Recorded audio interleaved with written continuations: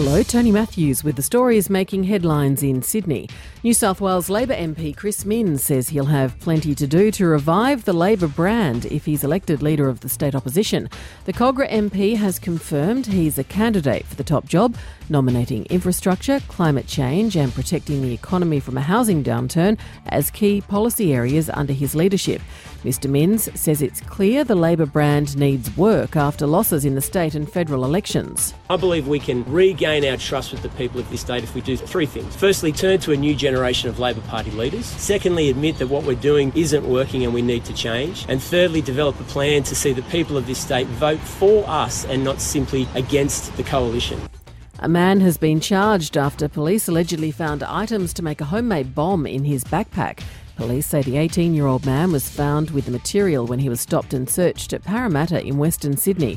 It's alleged they also found jewellery and other items that had been stolen from a nearby shopping centre. The man's been charged with a number of offences, including possessing an explosive, and he's been remanded in custody to appear in court next week. The state government is warning water restrictions will soon have to be imposed in Sydney, with extremely dry conditions set to continue. Sydney's dam levels sit at 53.9%, but at current usage rates, first stage restrictions could be introduced in around 10 weeks' time when dam levels are predicted to drop below 50%. Water Minister Melinda Pavey says Sydney is using 50 litres less water per person per day than it did before the Millennium Drought, and she's encouraging people to save water at home.